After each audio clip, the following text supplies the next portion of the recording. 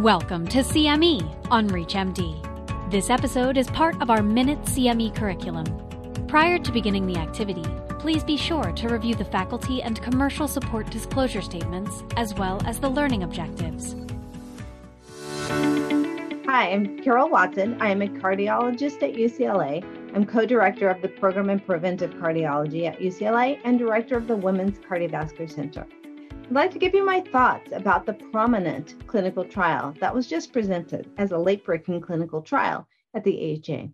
We've known for some time that high triglycerides are a risk factor for cardiovascular disease, and recent data suggests that they're an independent risk factor. Unfortunately, though, the data on lowering triglycerides and preventing cardiovascular events is very mixed. The three predominant pharmacotherapies for triglyceride lowering are niacin, fibrates, and omega-3 fatty acids. And of those, only the EPA-only omega-3 fatty acids have actually shown benefit in terms of reduction in cardiovascular events. But for the other agents, some post-hoc analyses have suggested that there are certain clinical characteristics that are associated with more benefit from triglyceride lowering. Those are diabetes, the dyslipidemia combination of high triglycerides and low HDL cholesterol, or high cardiovascular risk. So in order to evaluate potential risk reduction, cardiovascular risk reduction with the fibrate, pimafibrate, the prominent study was performed in the above population.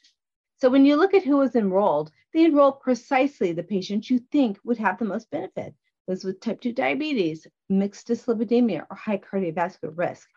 And they made sure that all participants were on background LDL lowering therapy, and they had good LDL control, with both groups having a median LDL of about 78.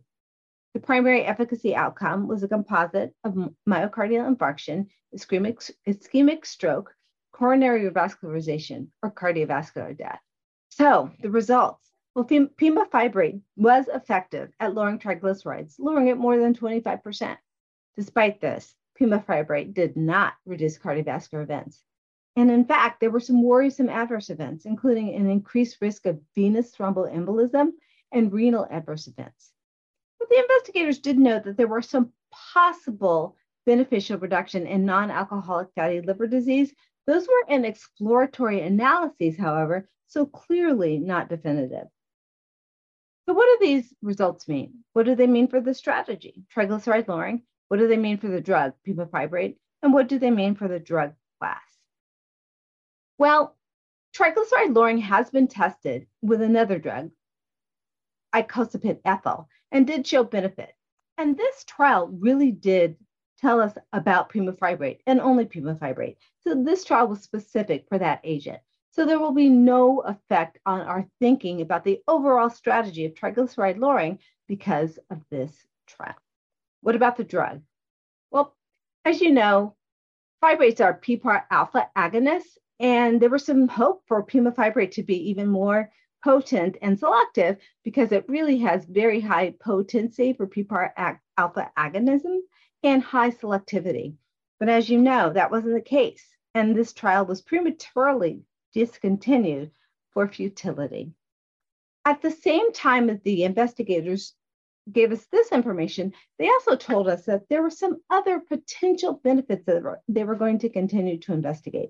So they said they were going to continue to pursue the potential of pimafibrate in new therapeutic areas, including non-alcoholic fatty liver disease and non-alcoholic steatohepatitis. So as for the drug, we saw that it was effective in lowering triglycerides. And for some of our patients, predominantly those at risk for pancreatitis, triglyceride lowering is the primary goal. But for most of our patients who are at higher cardiovascular risk reduction is the goal.